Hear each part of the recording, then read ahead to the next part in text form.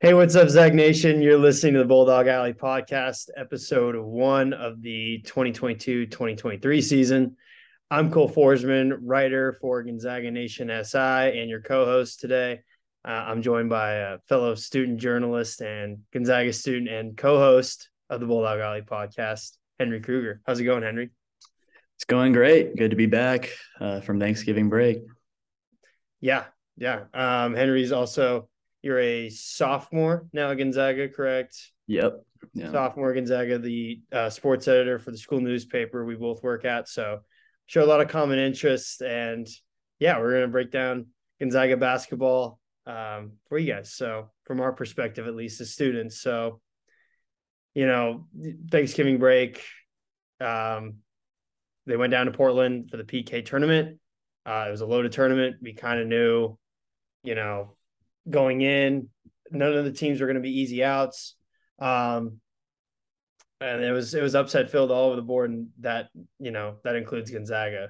Of course, they dropped the one game to Purdue, and they had a scare there in the finale against the Xavier Musketeers. But Henry, I just wanted to get your thoughts. What game was most telling of Gonzaga basketball? What version of the Zags from all those games kind of stood out to you? Well, I think if it's Gonzaga, what they're looking for, I'd hope it's Xavier. The Xavier game, they let Xavier. It seemed like the second straight game they were letting a team hang around for a bit too long. It wasn't a great night for Timmy, but Strother really stepped up at the end. Showed that he can be relied on as a go-to scorer. Like I said, Timmy didn't have his best night. 7 turnovers wasn't a great performance. Whereas I think Strother had a career high 23 points. Those 2 3-pointers late really sealed the deal. And we're definitely a much needed cushion, as you saw. Gonzaga could not hit their free throws late in the game. So it was big to have a cushion built there from Strother late in the game. Yeah, I would agree that game just as a whole, the resilience of the team.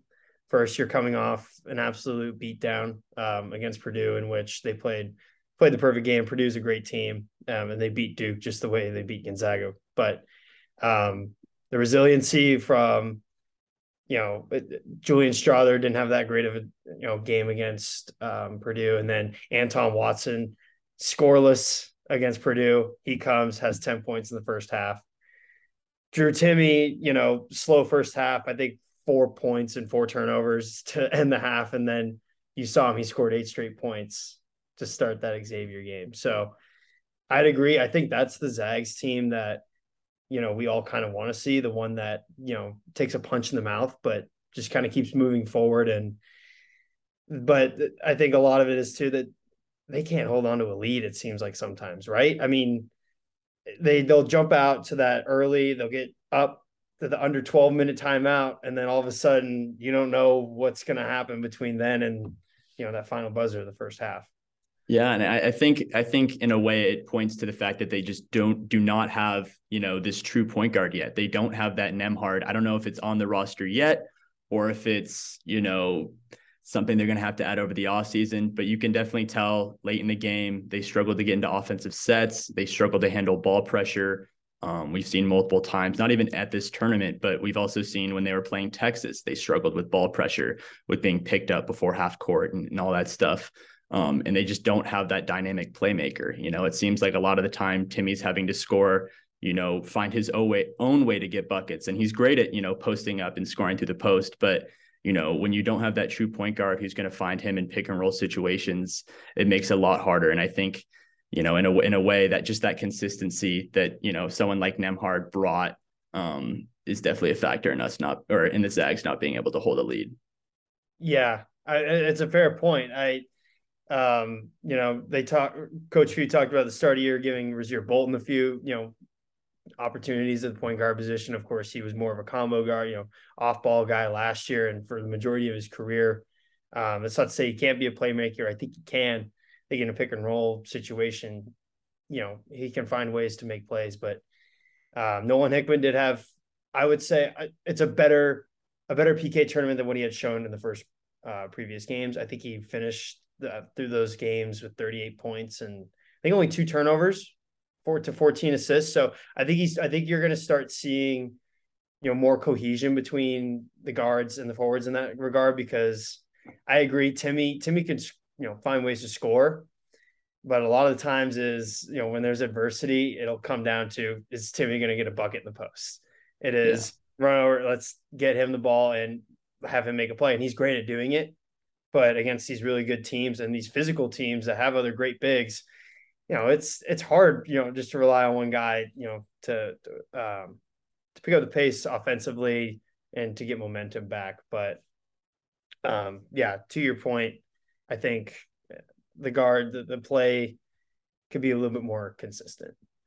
Yeah, no, I agree. And it's an interesting issue because I felt like this backcourt, was heralded for its depth at the beginning of the year. They have Malachi, they have Nolan, they have, even guys like Dom, at the very end of the bench, or at least working their way back from injuries. They have so many guys. And like you said, Nolan had a great, performance, especially in that Purdue and Xavier game, which I think are ultimately the two most realistic games, at least for what people should be looking at. Portland State is not a bad team, but I think Purdue and Xavier challenge the Zags in ways that are most realistic to what they're going to see in March. And I was happy to see, guys like Nolan step up, Strother step up. Although I do think it's going to have to be Nolan or Malachi taking on those ball handling duties. I think that Strother, he's definitely well suited to be a secondary scorer, next to Timmy, but I think that his turnover rate is way too high. The game against, I think, Xavier was the first game this season in which he's had more assists than turnovers in a game. And so definitely look for, guys like Hickman, Smith, also to step up. Smith and Salas didn't have great games against Purdue and Xavier, so definitely look for them to step up as well. Yeah, no, certainly. And, Julian Strother, he hit the two crucial threes at the end of the game. Right. And I was there for that. And after the game, Sean Miller, the Xavier head coach, I mean, he couldn't stop talking about how great Julian has become as an overall player in terms of making the big shots down the stretch. But to your point, yeah, the efficiency isn't all quite there yet. And I think a lot of the turnovers do it's a byproduct of the offense sometimes just falling flat. We've seen that a lot, at times this season that we're not accustomed to. And that was another thing is I talking to Jeff Goodman from Stadium now, he was saying, this isn't the same Zags team that, we've seen. This isn't the Chet Holmgren, it's a different makeup of a roster that, at least in my 4 years here, I've seen. And, he even alluded to it's going to be tougher this year. Like Gonzaga really loaded up their schedule. And a lot of people, at least who I've talked to around here, just students, they don't always see that. I think they've been spoiled. I think Timmy's 95-8 in his career here. So for a senior like me, only losing 8 or 9 times, it's single digits anyway. But yeah, it's going to be a tough road. I think the worst besides Portland State, I mean, Xavier, Ken Palm was 31. And then you have 2 other ranked teams in Purdue and yeah. Yeah, I know. I definitely agree. It's about perspective because, Gonzaga's 2 losses are to, I believe, top 5 teams, at the time in the AP poll, or at least Purdue now top 5. Purdue now, yes. And so, yeah, I mean, like you said, students, fans, they don't understand that, Mark Few has just absolutely loaded this conference schedule, and it's a grind. It's going to be difficult to go, to play Texas, then to play Kentucky, then to, travel to Portland for pretty much the entirety of Thanksgiving break to play games. Right. And then you're coming back and you're playing a neutral site game, against Baylor and then Alabama. It's not going to get easier, right? It's just about this team finding its identity, playing the way that Few wants them to play. And yeah, it's not going to get easier. So don't expect things to just turn around immediately and us to not have another loss. There are probably going to be more losses, that we're going to suffer this season. Some upsets, some may be expected, but yeah, we'll just have to wait and see, because it's definitely, a really grueling non-conference schedule. Right. And to that point, I mean, we'll get into it now. The Baylor game, this this Friday. It's in Sioux Falls. It was a remake of the one from 2 years ago that was canceled due to COVID-19, but now it's another. Well, Baylor still top 10. Gonzaga is now 14 the AP poll, but it's going to be a battle. Just what are your initial thoughts on that game heading in?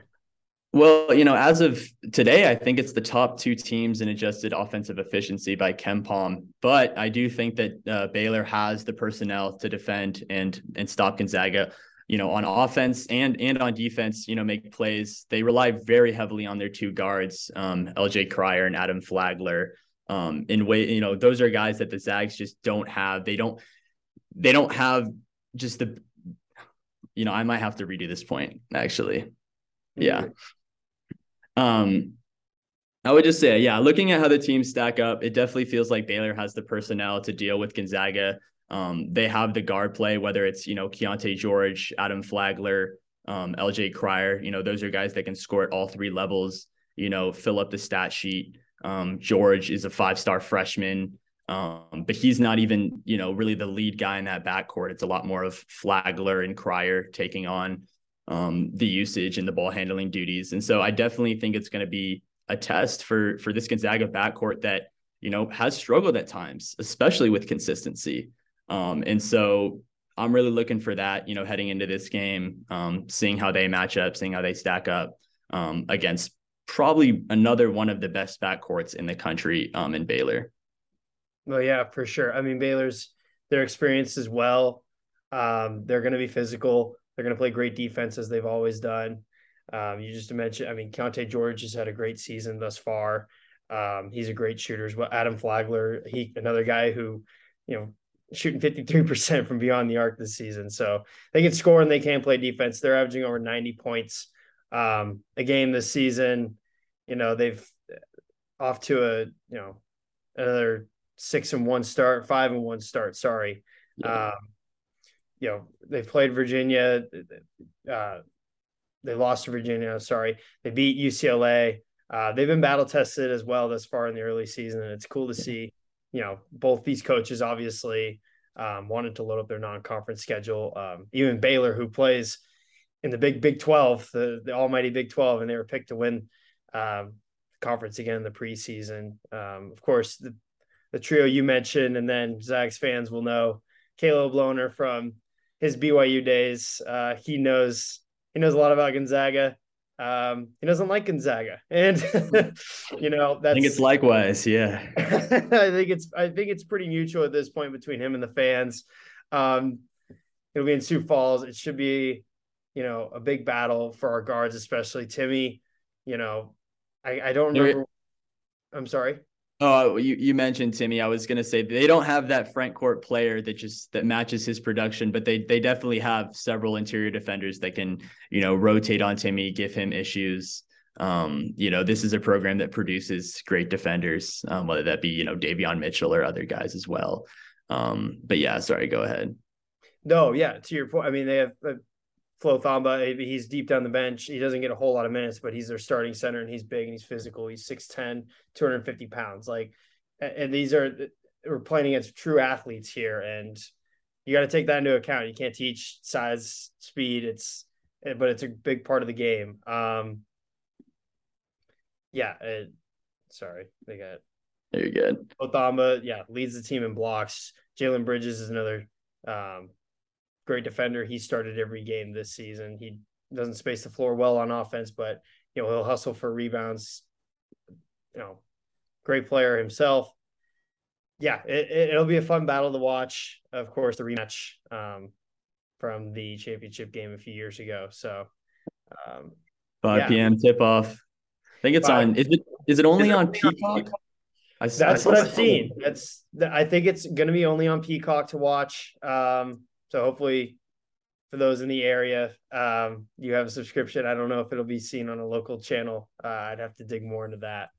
But and then of course nobody used Stream East.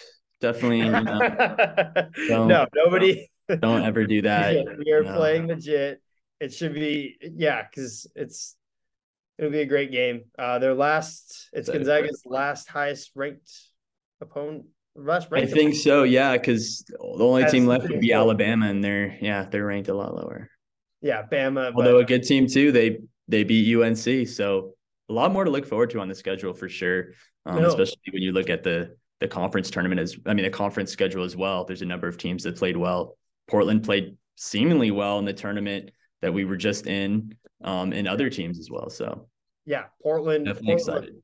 Portland looked great. I mean, you always have to account for BYU and St. Mary's, but I'm glad you brought up Portland because they played phenomenal against Villanova. I know the Wildcats down here, but and they should have honestly beat Michigan State the other day too. And a few calls just didn't go their way down the stretch. But yeah, to your point, college basketball is great this season. A lot of parity. It's not one dominant team like we've seen in some years. So, and to that point, Gonzaga is now 14th in the AP poll, correct? Yeah, It's their lowest ranking in a few seasons. Of course, it's going to happen playing um, in a great tournament like they just did in PK Phil Knight Legacy tournament and against some good teams. So, it's early in the season. Those rankings are going to fluctuate. They're going to continue to, but totally. yeah, Yeah. Well, and it was, I think, the fourth longest top 10 stint in the AP poll in history. And I think it's also worth noting that, Gonzaga's lost. They've been upset, but so have many other teams. This was a very, upset heavy weekend in college basketball. Like I said, UNC lost, Kansas lost, Duke lost. People are really concerned about Duke. There are a lot of other teams that, had these massive expectations, almost near or even more so than Gonzaga, and have suffered similar or if not worse losses. So I think, that's definitely important to bring up. yeah, no, for certain. It's important to keep an eye on the rest of the country as well because it impacts what Gonzaga does. All right, I think that's good. Cool. Just a little Yeah. outro. Yeah. Well, yeah, it was a trial run. I thought it went fine. I thought it went Oh, I fine. think it was great. Yeah. Yeah. I thought it went good. Yeah. Let me Um, try to think of an outro here. yeah, no worries. Yeah, but what were you gonna say? Oh, I was just gonna say, like, was there anything that I did? I know I interrupted you on that No, one. no. Oh, No, my I, apologies. I know the intro was we kind of rushed through it. I think we only did a minute on it. But Gotcha. I mean, yeah, that part's always kind of starting is always the hardest part of it all. So No, and I like this though. This is cool. I think we should make it definitely a weekly thing, yeah, or once every 2 weeks or whatever you're planning on doing. yeah, we'll get feedback from Dan after this one. Yeah, totally. Okay, let me just. Okay, all right. Let's go wrap up episode 1 of the 2023. Oh wow, I've messed that one up. Hang on. Let's go wrap up this episode of the Bulldog Alley podcast. I'm your co-host Cole Forsman. Henry, as always, it's a great episode. And we will see you all next time. Well, see ya.